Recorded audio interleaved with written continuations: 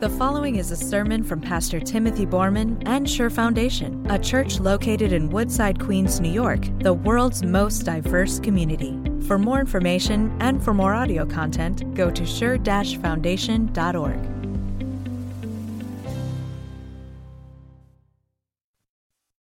The Word of God for All Saints Sunday is found in Exodus chapter 40. Then the cloud covered the tent of meeting, and the glory of the Lord filled the tabernacle. Moses could not enter the tent of the meeting because the cloud had settled on it, and the glory of the Lord filled the tabernacle. In all the travels of the Israelites, whenever the cloud lifted from above the tabernacle, they would set out. But if the cloud did not lift, they did not set out until the day it lifted. So the cloud of the Lord was over the tabernacle by day, and fire was in the cloud by night, in the sight of all the Israelites during all their travels. This is the word of the Lord. Will you pray with me?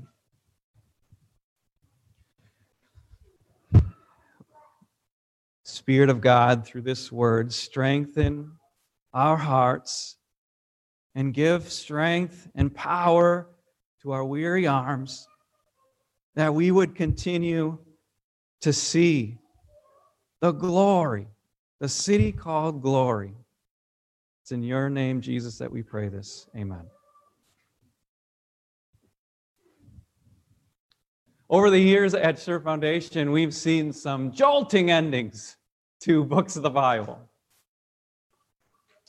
Not too long ago, we saw the ending of the book of Zechariah. Remember that? We saw what some unbelieving scholars called superfluous bells, and we heard people wonder, why, oh why, Zechariah, are you visiting the cookery aisle at Macy's, and then with the pots and pans? And then Zechariah dropped the mic and he was out. That was the end of the book. Shocking in some ways. A couple of years ago, we also saw the end of the book of 1 John. Remember the end of the book of 1 John? You think that he's going to come with this encouragement, the peace and the grace of our Lord Jesus Christ be with you all, or amen, or something like that. But instead, he ends the book like he drops a hammer on it. Dear children, keep yourselves from idols. St. John out. It's surprising, shocking ending. And then maybe in one of the most biblical surprises of them all, most shocking ending of all, we look at the Gospel of Mark. And we see it all through Mark's eyes. We see Jesus Christ, the Son of God, crucified for sin. We see the women going to prepare the body with spices and myrrh on the day of resurrection. And the angels appear to them, and they're trembling with fear. And then the book ends. No, we never get to see the risen Christ, not in Mark's book. We never get to see the women move from fear to faith. We never see any of that. It just ends. We see in the Bible there's some shocking endings, some unresolved endings. But not here. Not here. Here, we end the book of Exodus, and with it, our sermon series on the book of Exodus. And it is, I gotta say, it is sweet. It's almost like when I read this ending, it felt like sitting in a cabin upstate somewhere, and it's November, and the rain's coming down, but inside you got like this cup of hot chocolate, and there's this raging fire. It's like that. It's comforting. Or it's like getting to the end of a long week. It's Saturday, right? And you've worked many hours. But God has been good, and you have the whole day in front of you. It's like that. I mean, Exodus is a sweet, it is a good ending. After everything that the people had been through, they construct what's called the tabernacle, and as soon as they finish constructing it, God moves in. And we see this cloud and the glory. We might describe the cloud that moves in three ways. We would first of all say that the cloud is visible. See. You know, it wasn't as if they had to live by faith, at least in this moment. They could actually see with their own eyes the glory and the cloud that represented the very presence of God with them. The cloud was also constant. I mean, think about that. They could look at that cloud whenever they wanted. If there was enemies coming, they could see the cloud. If they were hungry or thirsty, they could see the cloud.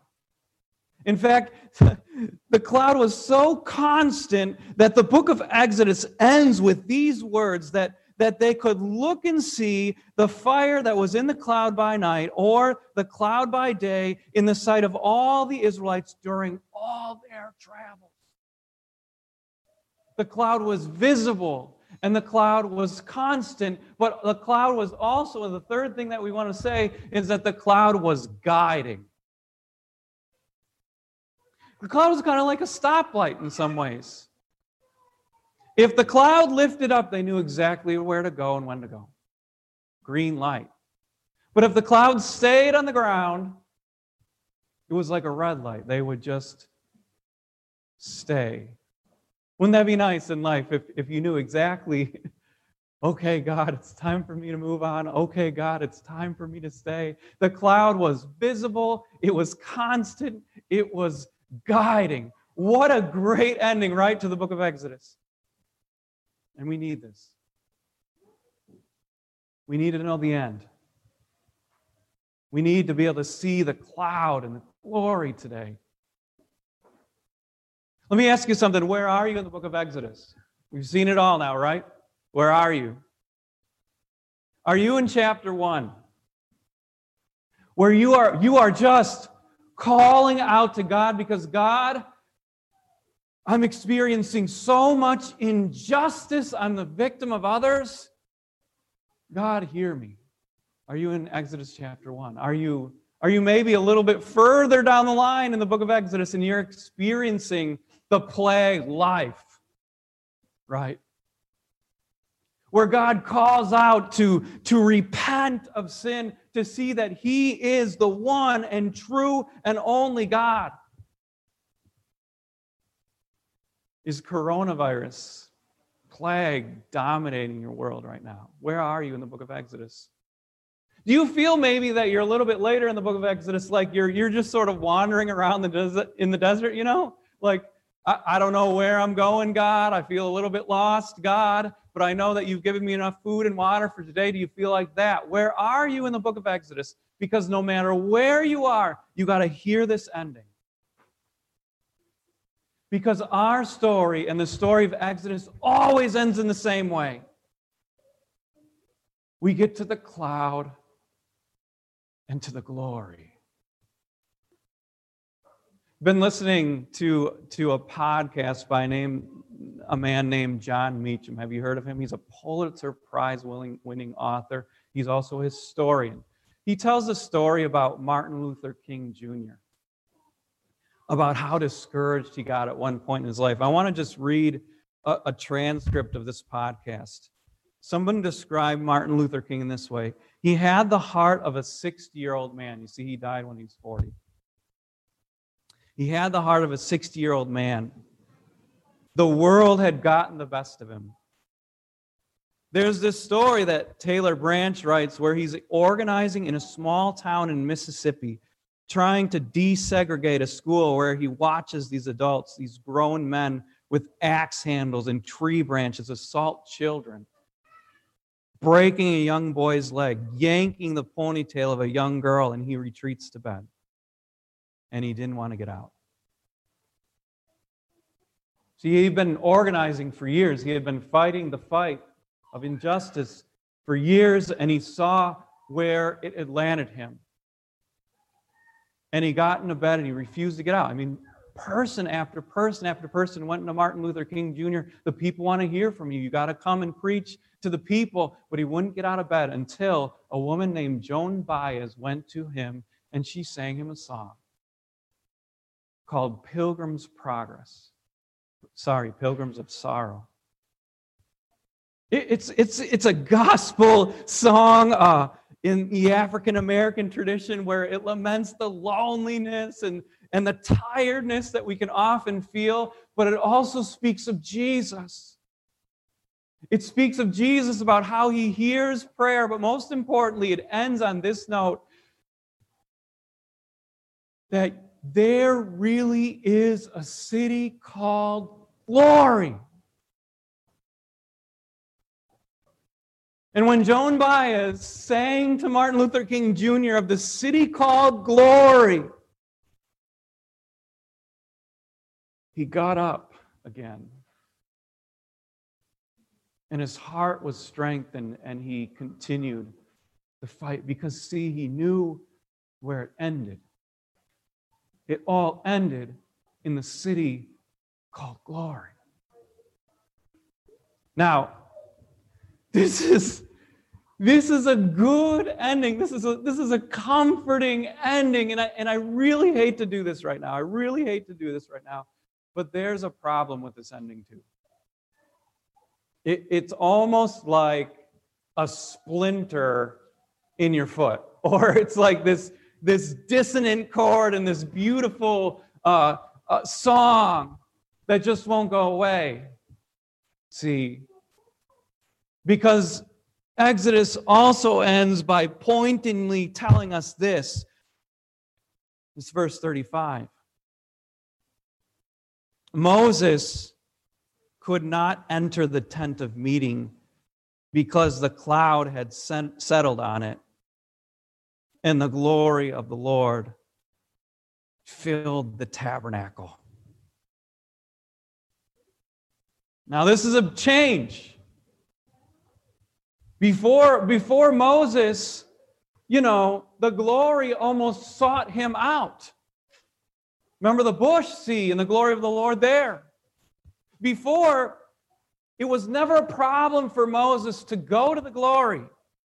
In fact, he was the only one that could go up Mount Sinai and enter into that raging fire that was the glory of God. But now things have changed. Something changed. Now Moses can't get to the city called glory. He cannot go into the tabernacle. See? And that's like a burr in the saddle. That's like a splinter in the foot when you're traveling around. God, how are we going to get to the glory if not even Moses can go in? It almost reminds me a little bit of a movie that I saw a long time ago. Have you ever seen Indiana Jones? Indiana Jones and the Raiders of the Lost Ark. See, inside of the tabernacle was the lost ark, and I think people get this about the glory of God, that sinners certainly cannot go in. Remember that part of the story where they opened up the ark and people just started melting away? I won't get too graphic. But Exodus is reminding us right here and right now that sinners don't get to go in, at least by Moses' leadership, see. It's like this unresolved tension that the biblical writer just throws in there, that we still need a better ending. And this is where I need to speak to you of Jesus. Because Jesus is the better Moses. I love the book of Hebrews where the writer of the Hebrews actually picks up on this whole scene where Moses can't go into the tabernacle, but Jesus can, and he did. It says this in the book of Hebrews. This is chapter 9. But when Christ came, as a high priest of the good things that are now already there, he went through the greater and more perfect tabernacle that is not made by human hands. That is to say, is not a part of this creation. He did not enter by means of the blood of goats and calves, but he entered the holy place once for all by his own blood, thus obtaining, listen to this, eternal redemption. That, brothers and sisters, is that's the perfect ending. Exodus has a good ending, but it's sort of, unresolved. Jesus, when he comes, he gives the perfect Exodus. There really is a city called glory, and we're going there by the perfect life and innocent death of Jesus. Earlier in the service, we read names. Many names. My guess is that most of them you didn't recognize, but some of them you did. Some of you have been long enough to remember Jim Price and Olga Tiedemann. They're there. They made it by grace. And I want you to remember today, on All Saints' Day, that there is literally a cloud of witnesses, and Jim and Olga and maybe mom or dad or grandma or grandpa or brother or sister, even a son or a daughter are there, and they're saying, it's worth it. Don't give up now.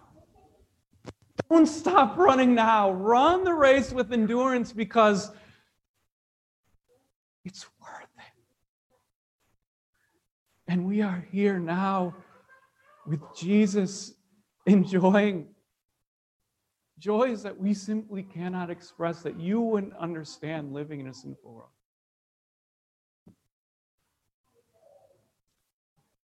That is the perfect ending. Happy All Saints' Day, everyone. Amen.